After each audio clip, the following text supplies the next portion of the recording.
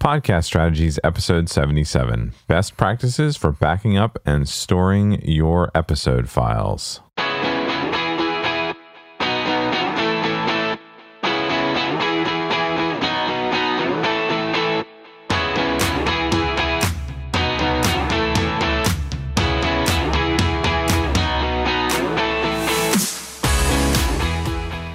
Hey everybody, I wanted to pop in real quick today and just give you some tips on the best practices for storing and backing up your episodes and their audio files and the Audacity sessions and everything you use to create them.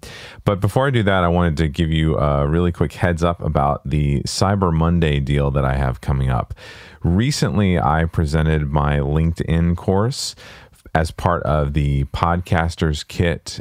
You may have seen it. It was a group of podcasting experts and people like me who work in the podcast industry who came together to present a bunch of knowledge products for sale for a very inexpensive price.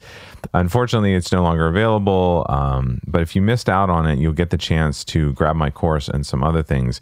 If you don't know about my LinkedIn Learning course, over 10,000 people have taken it now on LinkedIn Learning, and it's basically a soup to nuts, A to Z how-to checklist on how to start and produce your first podcast.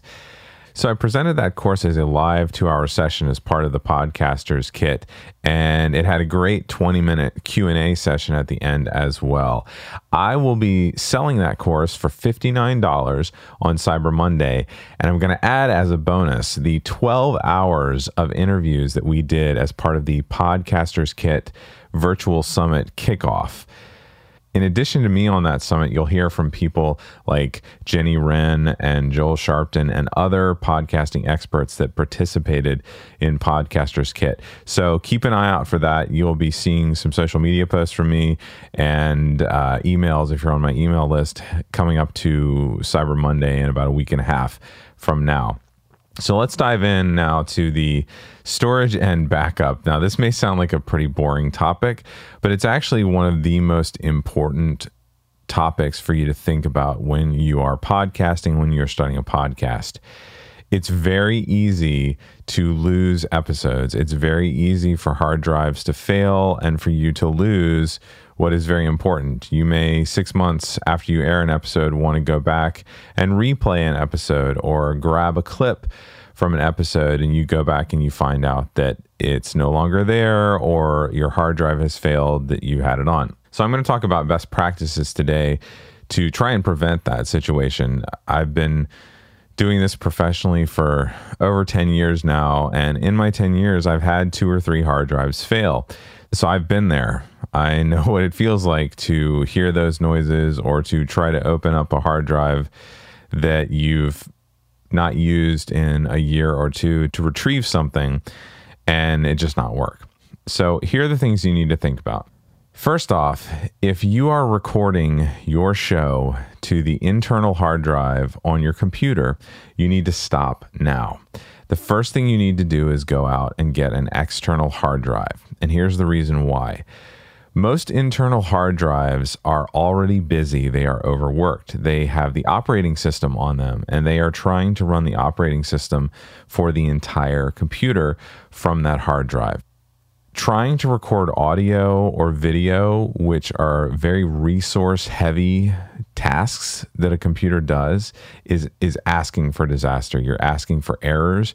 You're asking for the hard drive to crash. You're asking for the computer to crash in the middle of an amazing interview that you're doing with some famous person. So go out and get an external hard drive now and start recording to that drive. And once you start recording to that drive, and it can be a solid state drive, it can be a disk, it doesn't matter. But as long as you are recording to that drive, you're in a good situation. Then what you need to do is get another external hard drive and periodically clone the external hard drive that you're using to record. I generally do this once a day or once every other day, just to make sure that I always have a local copy of the hard drive that I'm using. Now for me, because I run a business and I have 30 clients whose shows I'm responsible for and I need to make sure I have them, I do some other things. I have a backup a clone that I do once a week that I store off-site, that I take and put in a safety deposit box, just to make sure that at any one time I wouldn't lose more than a week's worth of work. I go even a step further, and that is with a cloud backup. Now, this is a very easy thing that you can do as well.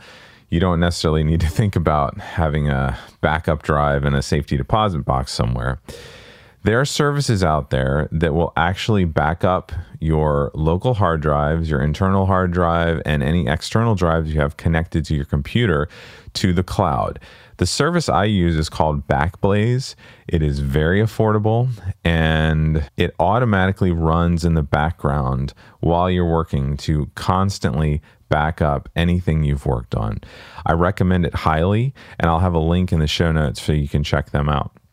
Now, if all else fails and you continue to record your internal hard drive and things crash and you lose everything, at least as a podcaster, one solution you have is that your hosting platform. My platform that I prefer is Libsyn. Libsyn always has the master file that I published to my RSS feed available. You can always download that. So if you want to go back 3 years and pull up an episode to share with your audience, and you no longer have that locally, or the file was trashed a long time ago, you can always go to your hosting platform, pull down the master file, and work from that. However, you have to remember that that's a finished file. If you have music fading out over some talking, you wouldn't be able to remove that music from the talking. So that's why I say it's always good to have backups. The external hard drives, the clones, and the cloud backups. So I hope this was helpful today. I hope these tips help you save yourself from some heartache in the coming months if you were to happen to have something crash. I'll put some links in the show notes so that you can check out some of the things I'm talking about. There's another service I use to do my clones called SuperDuper. I didn't mention that earlier, but I'll include a link to them as well. And again, don't forget to check out my Cyber Monday deal coming up, where I will be selling my LinkedIn course along with 12 hours of interviews from the Podcasters Kit Kickoff Virtual Summit. So thanks for joining me today, and I'll see you next week.